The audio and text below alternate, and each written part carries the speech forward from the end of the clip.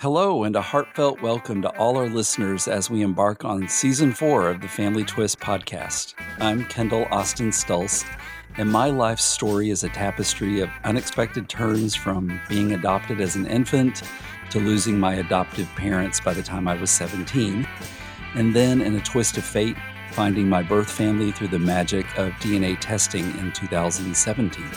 And I'm Corey Stulse, Kendall's partner on this life adventure. When we uncovered his paternal birth family's roots on the East Coast, I knew our next chapter was calling us there to mend the missing pieces of Kendall's heart with the love of newfound relatives.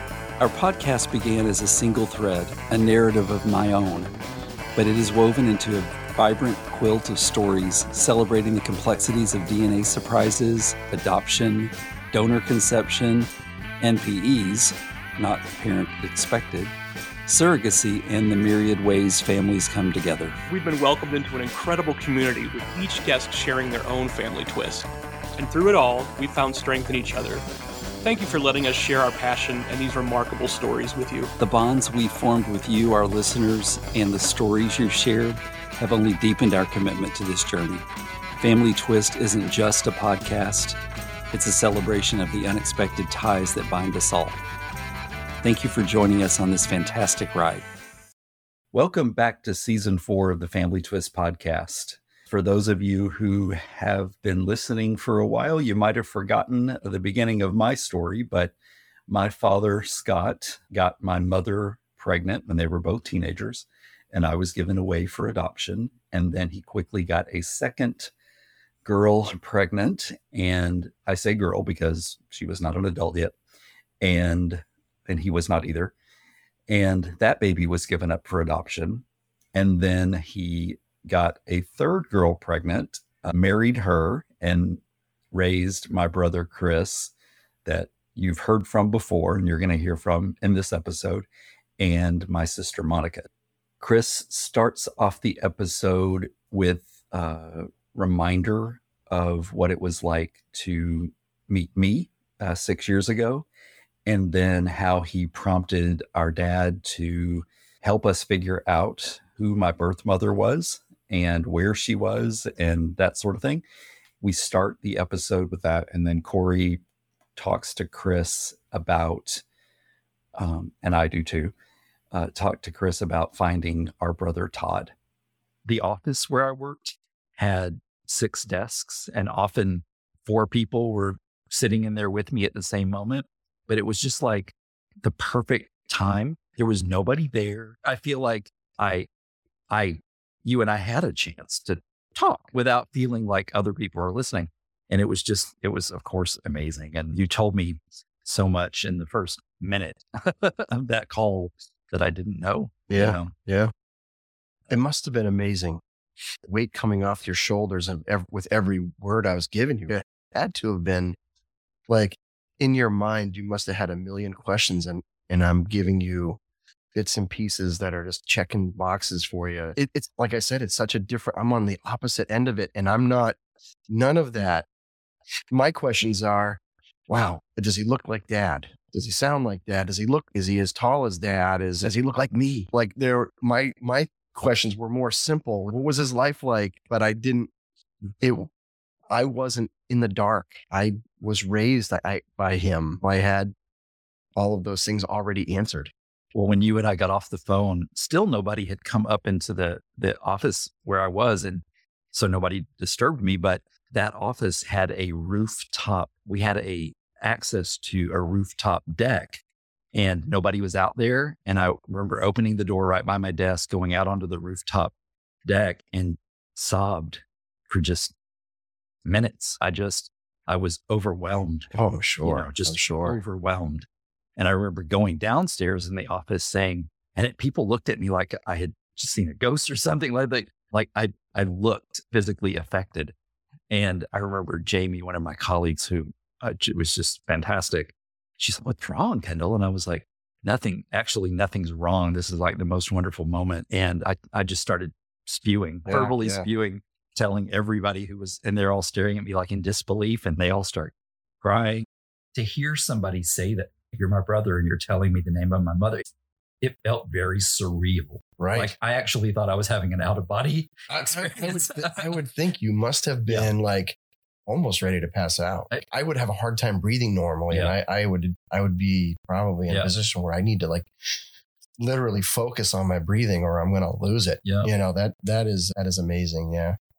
I remember you being really polite about, I know you're not related to them, but do you think there's any way that you could help me find who they were? Mm-hmm. Yeah. I think I can. So I called Dad right away and said, I want more details. What do you mean? He was probably half drunk. I said, does she have siblings? Do you know anything about her parents' names? Tell me what you know about her father, that type of stuff. And then he'd say, oh, she had a pain in the ass sister. What's her real name, Dad? Come on. He struggled for a little while and he came up with it. He goes, Dad was not an Air Force guy. He was a Navy guy. Like I was like, I didn't realize any other branch was on with us Air Force. I'm just dumb to that. I didn't know. So I said, oh, I said, that's interesting. So I typed in her name, your mom's name, her sister's name, Navy, obituary, Arkansas. Yeah. I think that's what I put in is all my, and first hit, you knew it was a perfect hit when you read the obituary and it referenced her name being. Yeah, exactly. So I was like, oh my God, I just found out who they are, where they are. Yeah. So he has more siblings.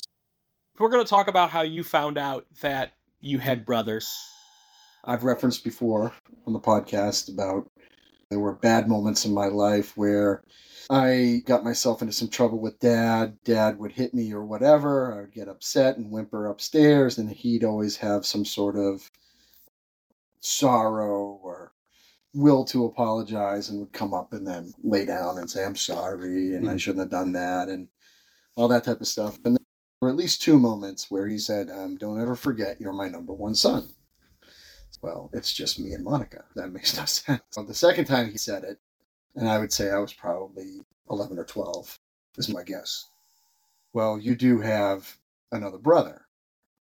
And that just changed everything in my head. I'm like, oh my God, I have an older brother. He told me the whole story about his girlfriend and how young he was, and that he had a son, and the only thing that he knew was that he was named after him. It's just this thing in the back of your mind after that. You don't really put a lot of thought into it as a kid.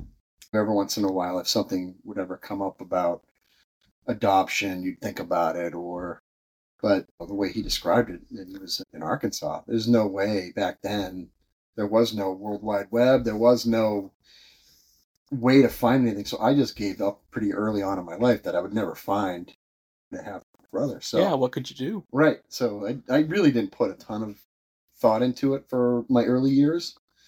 And then as you get older and then the internet became a thing, you start looking into it and getting more deeply involved and trying to figure stuff out about, quote unquote, Scott, which is Kendall.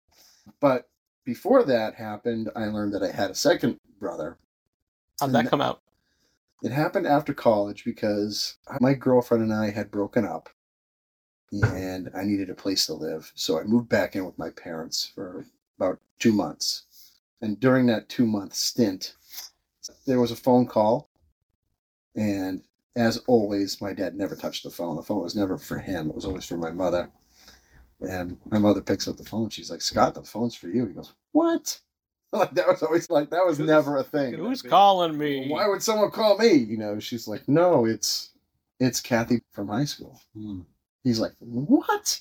She wants to talk to you. He was on the phone with her probably 20 minutes, 25 minutes. Which was a longer conversation he's had on the phone with anybody ever. I'd never heard him on the phone ever. And he gets off the phone, and he's white as a ghost, and he says, well, apparently I have another son.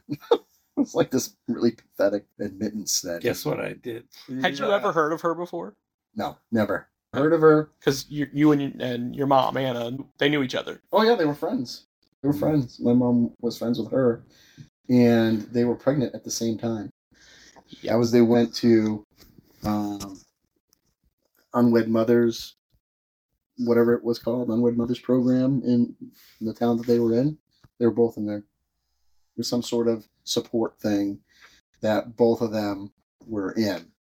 At the same time. Because they're 6 months apart. They were probably only simultaneously pregnant for about 5 or 6 weeks. Mm-hmm. Because I was premature. So was Kendall.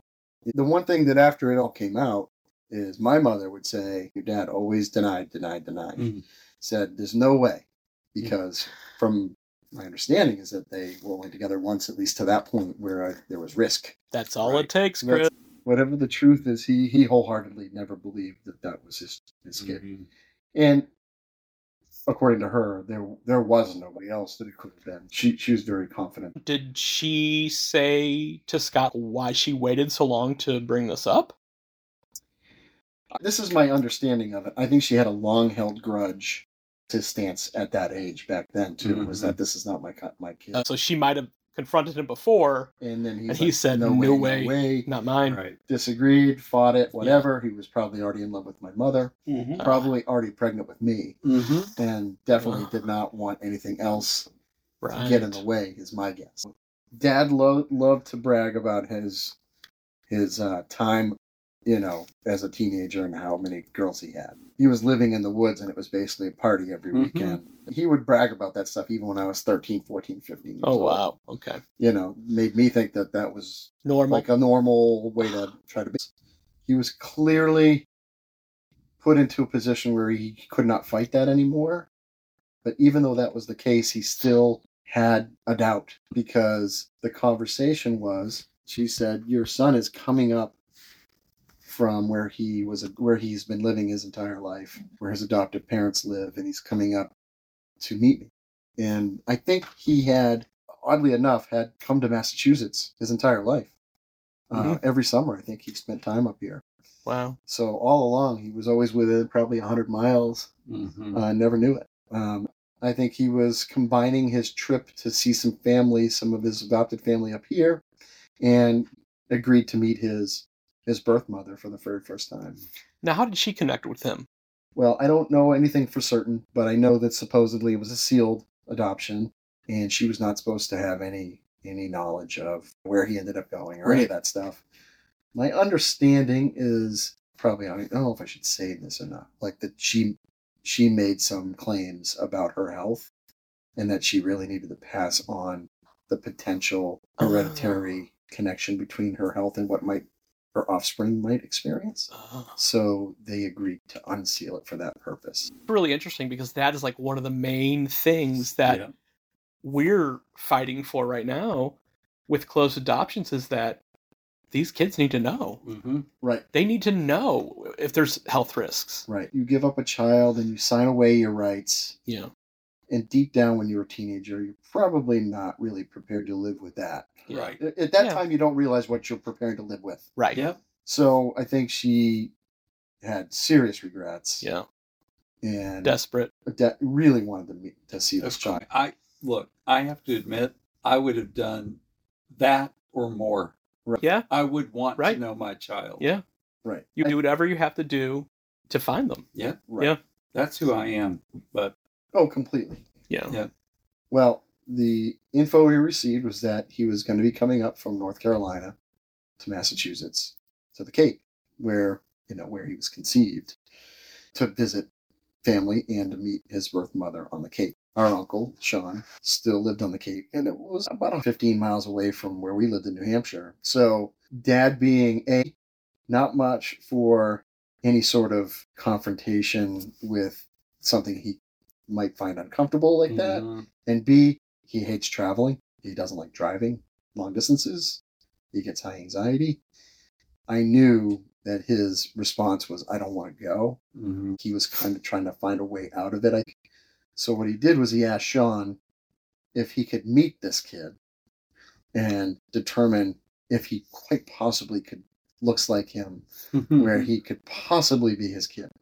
If he looked like me, he would say, he's not your kid. He doesn't look like you, Scott. I think he was literally painting a house, and Kathy and Todd, our brother, pulled up to his job site to meet Sean.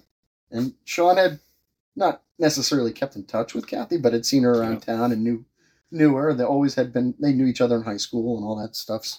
He later on called and said, Scott, he's yours 100%. He looks like you. blonde hair, blue eyes, walks like you, even almost talks like you, has no ass like you. That's your boy. And immediately he's just you, but bigger.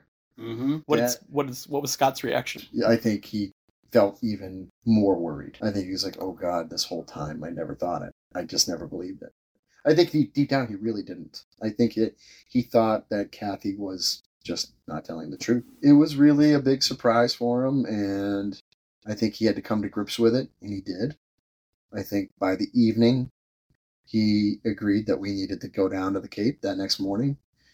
So that was the plan. We were going to go down. And I think all four of us were going, Monica, me, Mom, Dad. I believe we even packed some stuff into the car. We were getting ready to go, and the phone rang, and it was Kathy, and she said, Todd does not want to meet you. She was speaking on his behalf, and I think my father was relieved. I was bummed. I wanted to meet my brother. Here I am. I never thought I'd ever meet you. I just found out I have another brother. I got to meet this guy, exactly. You know? So that got shot down, and then that was it. If he doesn't want to meet us, then that's totally, I'm going to respect that, or I'll never push. That was my belief from that point, was I'll just never push. And that was it. I gave up on that altogether.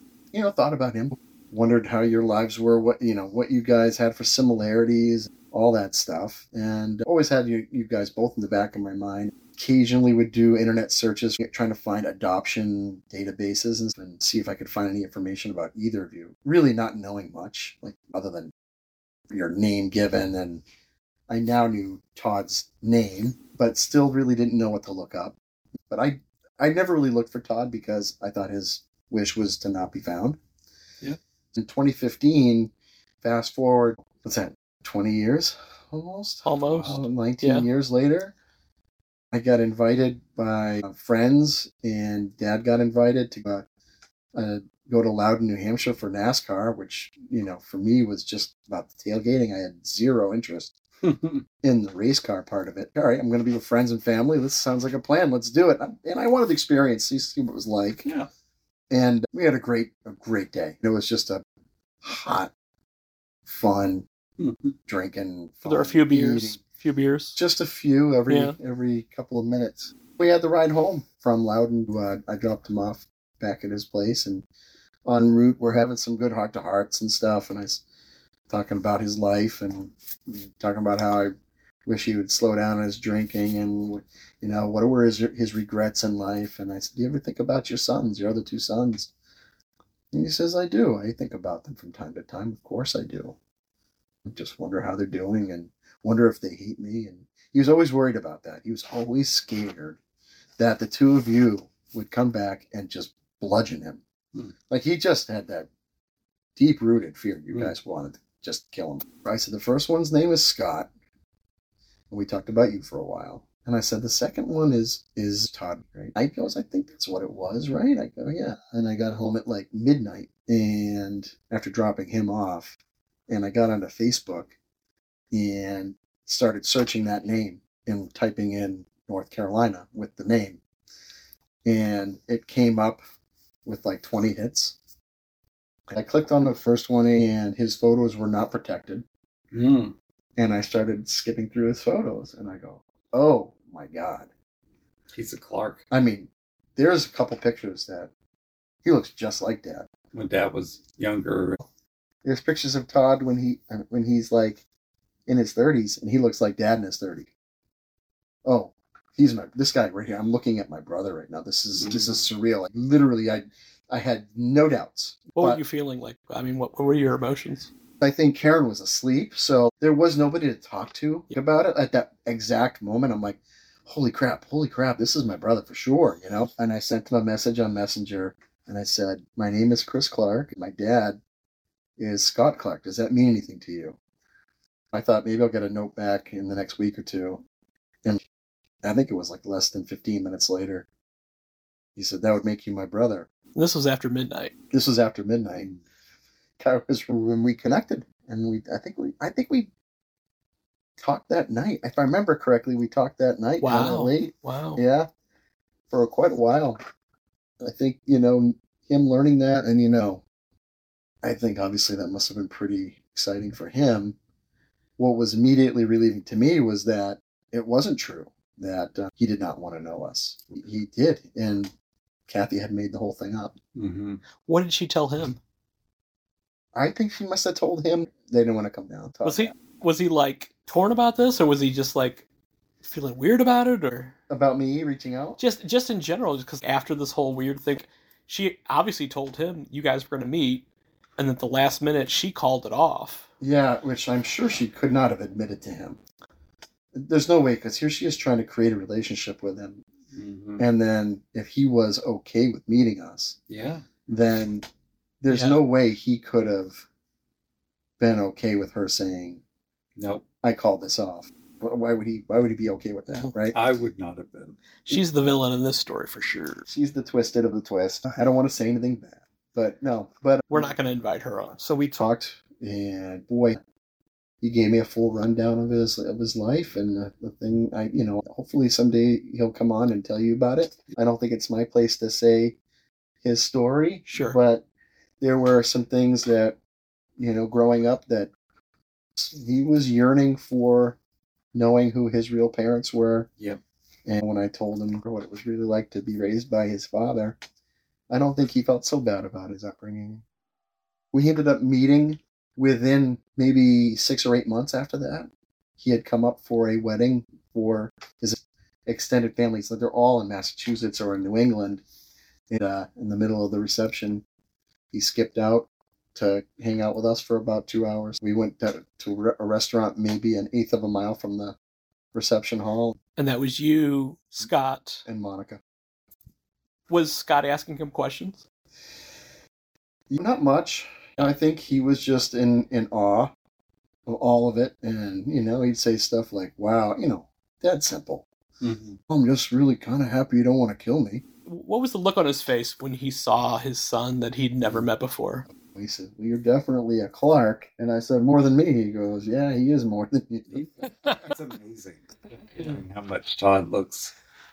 Yeah. What was it like for you laying your eyes on Todd for the first time? Having Facebook gives you a really good understanding of who you're going to meet. So nothing was a major surprise other than just the how big he is. Yeah. Oh my God. I mean, he's every bit of 6'2", linebacker. 6'3". Yeah. He is the size I had hoped to be. We had a great 2 hours with him. He and I probably have one really good conversation a year, and probably connect another 1 to 2 times a year. Mm. Other than that, we don't talk a ton. But it's not because we don't like each other. It's just because he's a pretty to himself type of guy. Kind of like Scott. Yep. I give him a heads up on Dad's, let's call him his traits. Mm-hmm. And he's like, oh, well, that's good to know. He's appreciative to know that there's probably a reason behind some of the things he's experiencing. I hope we can get together again. I know at some point when we're empty nesters, we'll be making a trek down to the Carolinas. I think the 3 brothers need to get together. Absolutely. Yeah. I would love that. That would be great. Now, Kendall's met Todd. I have. What was your gut reaction when you laid eyes on him for the first time? Well, I mean, I already felt like a Clark, but Todd made me feel that much more. Did you see a lot of your dad in him? Absolutely. Absolutely. Stature. And just like Todd was very jovial. And I found that about our dad as well. Yeah. It was wonderful. Big booming voice. Oh my gosh. Fill the room. Like whether he's trying to or not. It's just a different type of depth and volume to it, right? Right. Both of them have that. And I'm not that person. Well, no, but you know what? Your voice, you have a deeper voice. It's prominent, right? Yeah, I think your vocal cords are coming from the Clarks for sure. Everybody loves your voice on the podcast. They said you have a voice for radio. That's where I started out.